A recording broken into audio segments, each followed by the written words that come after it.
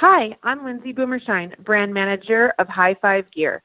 H5G has thousands of designs to choose from and no hidden artwork fees. How awesome is that?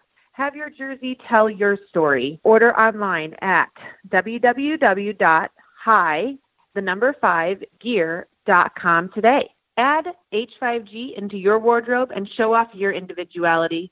Use code ABOVE180 at checkout for $20 off any H5G style. Order today and enjoy high5gear.com.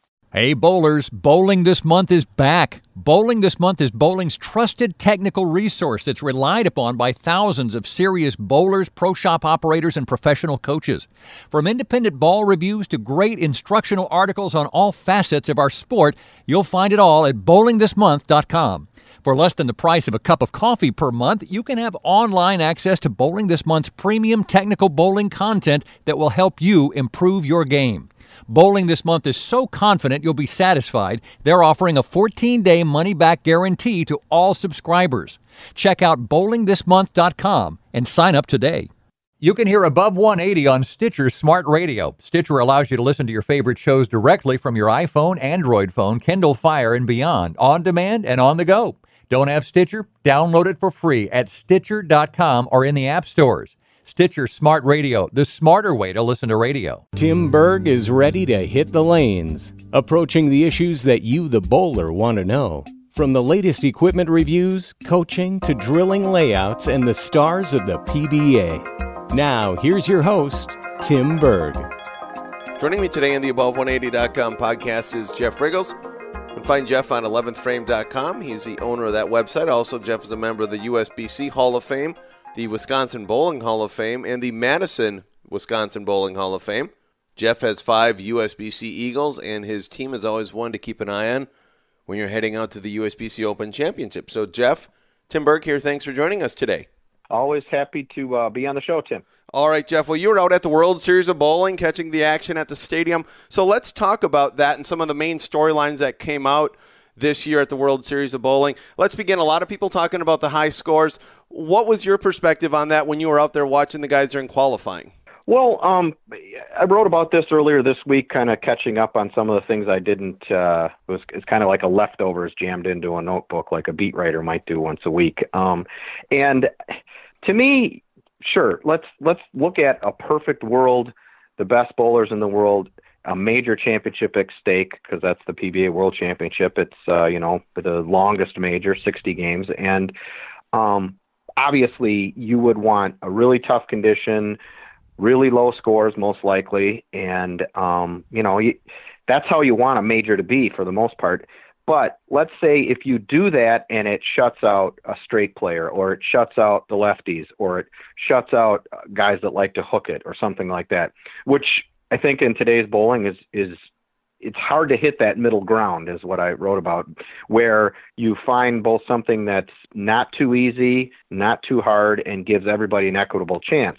And the harder you make them, I think sometimes the harder it is to find that equitable middle ground. The USBC has done it with the U.S. Open at least once in the last 3 years, I think, maybe twice. It certainly, I don't think, did it in the Loft Fest, as I called it, out at the U.S. Open last month. But I think the World Series, while the scores were higher, how can anyone complain with all that we saw? And now, I don't know how many people have seen any of the TV shows or watched the Extra Frame, but we saw players winning, throwing straight. We saw players on the left side winning. There was one pattern that played super nice on the left compared to the right, one pattern that played super softer, relatively speaking, on the right compared to the left. The other two were pretty equal. Ryan Simonelli made a nice quote about that in one of my stories. I thought he nailed it well. So it was equitable right to left, I think about as good as you can get in today's bowling without ending up one way or the other. And there were, like I said, straight players winning, and there were power players going straight, partly because none of the rounds were very long. They were bowling 5-game rounds and then re-oiling.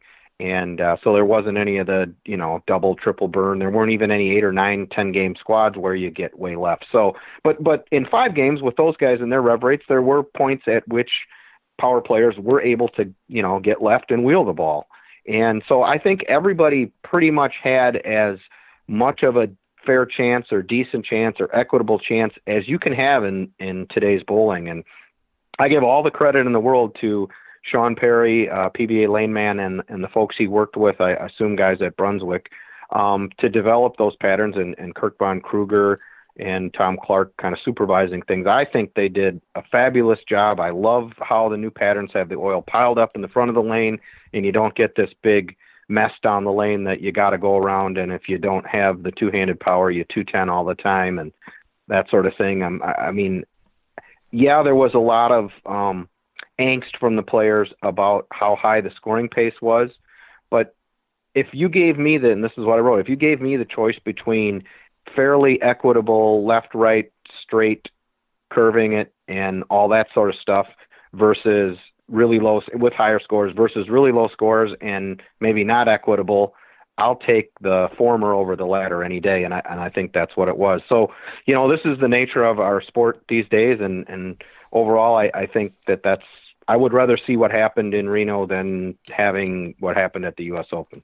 Did you get a sense from the players during the practice sessions that they were feeling that these patterns had played a little softer, or even when they were preparing for the World Series, that they knew it was going to take their striking shoes when they were out in Reno? Yeah, I did not. I was not there at the very beginning, but I did have some messaging opportunities and was following social media, and it was clear immediately in the practice. And I think they talked about it if you remember, Extra Frame did a Facebook Live preview show after the first day's practice. So they bowled on two of the patterns, and EJ was on that, and Belmo, and Sean Rash, and several of the guys. Mookie Betts was on there.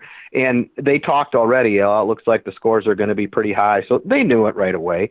And I know they don't like it. I didn't like it when I was out there. I wouldn't like it now. I mean, I prefer still, even though I'm old and not very good anymore, when I do bowl in something, I'd rather have where spares matter and it's tougher to get to the pocket than have the scores too high. But like I said, I think it's a trade-off. And the fans out there are watching I saw some, for lack of a better term, morons on social media who are talking about, it's a house shot. And trust me, the tour guys averaging, if you took the top 1/3 of each animal pattern tournament, it ranged from 217 to 224. And part of what made the scores seem really high is that they were only taking 16 as the cut and 32 of the cash out of 195. So it was like 1 in 10 or 1 in 6 for those two ratios. So that made it seem even higher. But if you go 1 in 3, which is a normal tournament for cashing, it was only 217 to 224. It wasn't that high, number one.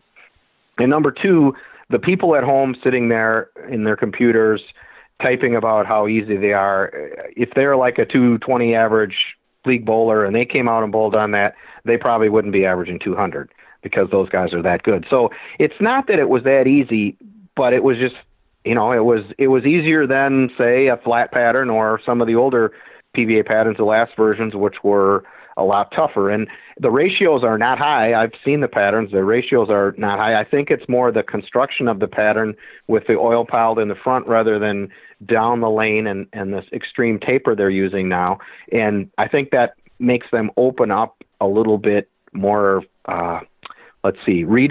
readable, or consistently, and it just makes it is easier to play, I think, and the adjustments and the moves are a lot more logical than they were on the last couple of years worth of patterns. And, I just think that plays into all the strengths. And the other thing I wrote in there that's interesting about this is when the scores are a little higher and you are only taking 16 for those animal patterns, you could see the pressure out there in these guys.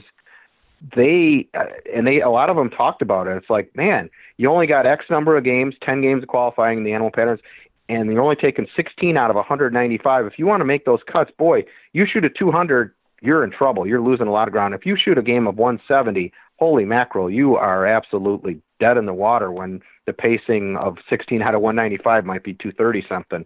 EJ Tackett is the perfect example. He had a tough first day on Chameleon, which was fairly high scoring, and was struggling with his arm swing. He had a hitch he said he had to fix. And then on Cheetah, he shot 70 under the first three. Then he shot 300 over the last 7. But that 70 under the first 3 probably was the difference in him making the making, the higher finish and have a chance to make the show in the World Championship. Again, Jeff Richgels joining us. 11thframe.com is where you can find him and all his great article and great work he does there. Jeff, who should fans be looking for in 2018? Was there anyone who maybe is not a household name, so to speak, that we should keep our eye on moving forward? Well, I think he's a household name, but he's not thought of as a superstar. And I wrote about this as well and talked about it on the Let's Go Bowling show earlier this week. And Kyle Troup is the guy that really stood out for me. I mean, obviously Jesper and Belmo were the dominant two players out there, but they're always the dominant players, so that's nothing new. That's nothing that really jumped out at me, but Kyle completely jumped out at me. He's got 2 titles, including the fabulous doubles win with Jesper in Maine earlier this year that led to the picks in his hair and led to the Sports Center and the other show segments that was just awesome. And but Kyle has been a guy that's kind of he's erratic. He's not a guy that's there every time he bowls or almost every time he bowls.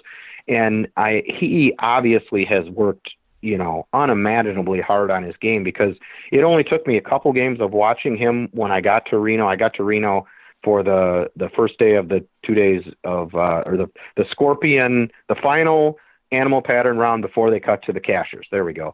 On the Sunday at the World Series, and watched him Sunday night some, but mostly Monday in the cashers. And I happened to watch him just for a couple games because I was intrigued by how well he was bowling. And the thing that just stood out to me is and he talked about it in interviewing him, his speed control is so much more consistent, so much better.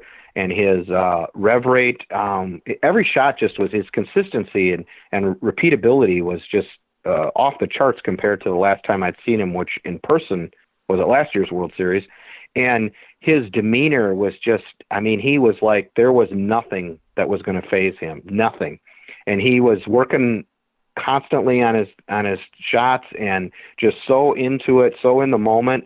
It was just so impressive, and he bowled so good. And I don't want to give away anything for what happened to him in some of the shows that he was on, but he had some things happen that weren't good.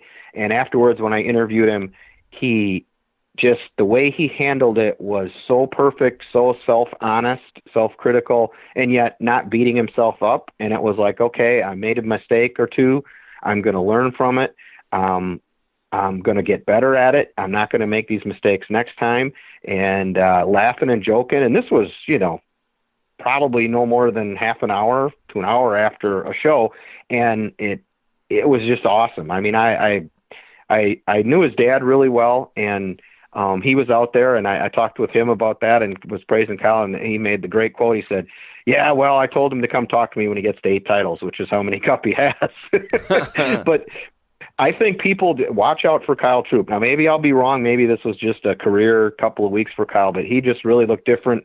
And, and the last thought on him is how great it could be for bowling if Kyle Troup becomes a superstar, because he connects with fans in ways like his father did and in ways that less colorful guys don't. And, I'm not going to rip on anybody who's, a calmer personality, a great player. Like, let's look at Frankie Lavoie. I love him. He's a fabulous bowler. Obviously a star out there, probably one day, maybe a Hall of Famer with the way he started his career. But he is fabulous to watch if you're a bowling junkie, but he's not a guy that's going to get you to jump out of your seat, except when he shoots 300 on TV, obviously. But Kyle is a guy that kids love, that the fans love. He's got the clothing, he's got the hair, he's got the personality, he's got the smile. He just, he, like his dad, he could be a person that could, if he can become a certain level of star, could help, we've already saw that at the doubles when he was on all the shows after winning with Jesper Svensson. So I just think that there's so much potential there, and I don't, journalist doesn't cheer for the player or the team. We cheer for the story. And while my cheering for Kyle is cheering for the story and what he could do for bowling. And I hope I hope what I saw there is something that is an indication of things to come.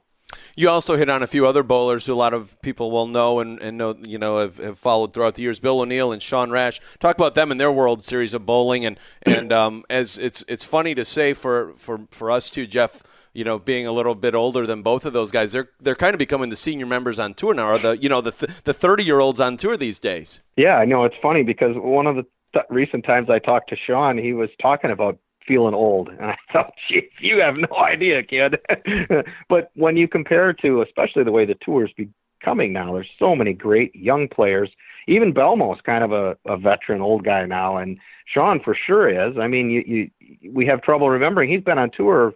Man, it's almost 15 years now, and he's won a lot recently and been bowling well. But boy, he was sicker than a dog out there. He had a horrendous cold. His daughter was out there, and she was really sick too with a fever and stuff. And he gutted it out and came so close to making the show of the World Championship. I really thought his performance was above and beyond considering his condition, and he really looked good. And I'd certainly expect him to keep performing well next year. But O'Neill's a guy that is somewhat, kind of, I don't want to say fallen off the radar, but compared to a guy that was, seemingly winning a title or two every year there for a while, and he's certainly on the cusp of a Hall of Fame numbers already. I think it's 9 titles and a major.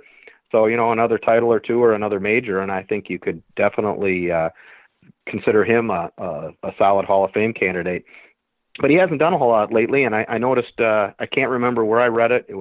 Maybe it was Bowler's Journal, maybe it was a news release from somebody or an interview on Facebook. But Belmo actually was talking about how much Bill's been working on his game, and so I was curious to watch him, and you can tell he has made some changes, and he bowled excellent out there. I mean, he came down to the final game, and he was in the show with a game to go. He was the 5th place guy, and on the pair with Matt Sanders, and Matt Sanders shot 268 that last game, finishing on the pair that Jesper and Ryan Simonelli had started on, and that pair also was the pair that Belmo had started on, which didn't turn out to be very good for his good friend Bill O'Neill. And Bill had 173 the last game, I believe it was, and Sanders had 268, and it knocked Bill off the show and Sanders on, or we would have seen Bill on the show, and that's how good he bowled out there. And I think it would not surprise me at all to see him put on a big year in 2018.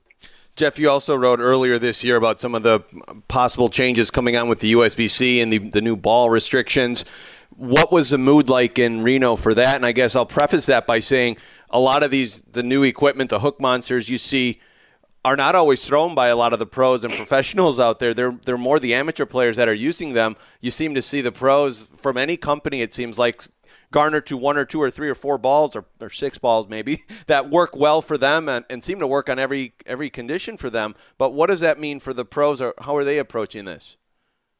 Well, it's I just find it really interesting, and I'm not sure, I don't think anyone knows exactly what USBC is going to come with, but clearly something's going to be happening here in the next couple of months, probably early 2018. Chad Murphy promised that earlier this year. But the funny thing to me is everybody's throwing urethane, or not everybody, but the use of urethane on tour is just, it's incredible how many players use it. Part of it is the huge rev rates a lot of these guys have, and part of it, I think it was kind of accelerated by the new lane patterns. There's so much oil in the front of the lane, and the back ends are pretty sharp then, and so the urethane gives you 2 things. You can sand it up really heavy, like 500 grit, and that will get it to pick up and not squirt through that puddle of oil at the front of the lane. And at the same time, because it's urethane and not resin, I mean, you can do the same thing with a strong resin ball, but then it's going to come off the oil and go crazy and be hard to control. But the urethane comes off the oil and boom, it's going left without going under control. And it was, you always see Jesper and guys like that throwing urethane, but there were guys throwing urethane like Belmo on the longer patterns, the 42 and patterns and that over 40 feet, which was pretty interesting. And he was not the only one.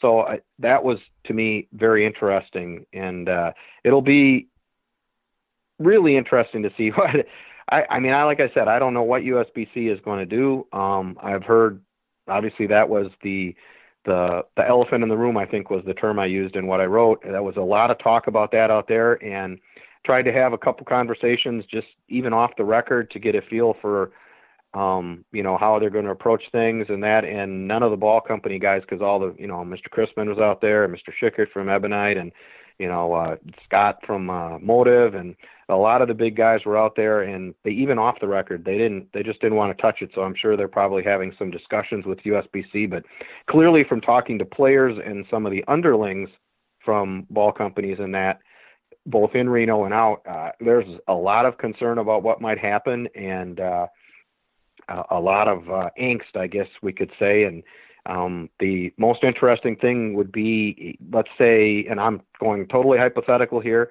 if there's a huge, big restriction put on by USBC, how will PVA react? Tom Clark, when I had the Q&A with him, basically I think he hadn't even really considered the issue in any depth, and didn't really have a definitive answer, obviously. And obviously they don't want to have a different restriction and that, but would they not follow USBC rules perhaps? But I mean, let's say they do that, and so the ball companies can keep putting the power balls in players' hands and you use them on TV, but what good would that do the ball companies if the people at home watching couldn't go out and buy those balls and use them? So there's so many facets to this, all these issues, that I think we just have to wait and see what USBC does and what the impact is going to be. But from what I see on the tour, if they dialed everything back to urethane, it wouldn't have the biggest effect, because heck, half the guys are using urethane now.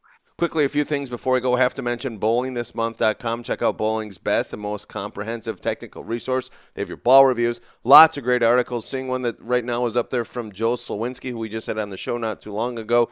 Also talking about some pin carry issues up there and practice. Not for the faint of heart, a title for another great article. Want to check all those out. bowlingthismonth.com. Also seeing lots of great information for the BTM tournament, which will be coming up in Syracuse. That coincides with the USBC Open Championships. I know Rick Ramsey always does a great job with that tournament, and your ball reviews. So check all that stuff out at bowlingthismonth.com. Also, I'd be remiss if I didn't mention High Five Gear. I just went through this process over the last week, got my High Five Gear ordered, expecting it here any day now. Very excited about that. But I went through the process to kind of go through and let you know how it's a very simple process. They work with you. You can go on there. You can design your own shirt, or you can choose one of the ones that's already there. Over 1,000 designs. Lots of great shirts there. New practice gear if you're a lady out there looking to practice, or a male even looking to practice. Great slacks, etc. Great stuff designed by bowlers. If you listen to and remember the podcast I did with both Lindsay and Kyle Troop, they talk about the process that they went through to come up with this stuff. So great stuff. Again, highfivegear.com is where you want to check all that out. Use promo code ABOVE180 for $20 off your order. So again, promo code ABOVE180. Check out high5gear.com. Lots of great stuff there. Again, high5gear.com. Final question I have here. Let's chat about, I always have, when I have people on, I give them the opportunity to talk about the company they're affiliated with on the ball side of things. Storm, you're seeing some of the new Storm releases. What are you really liking in their arsenal as far as doing some of the ball reviews and testing, which you can find all those on 11thframe.com as well? Yeah, well, it's interesting because just yesterday I drilled the High Road Nano and the Daredevil Danger and the All Out Show Off. And boy, that High Road Nano is very, very, very interesting ball because it's got that super strong nano cover, but it's not got the asymmetrical core. It's just got the old High Road core that has been obviously so popular throughout time.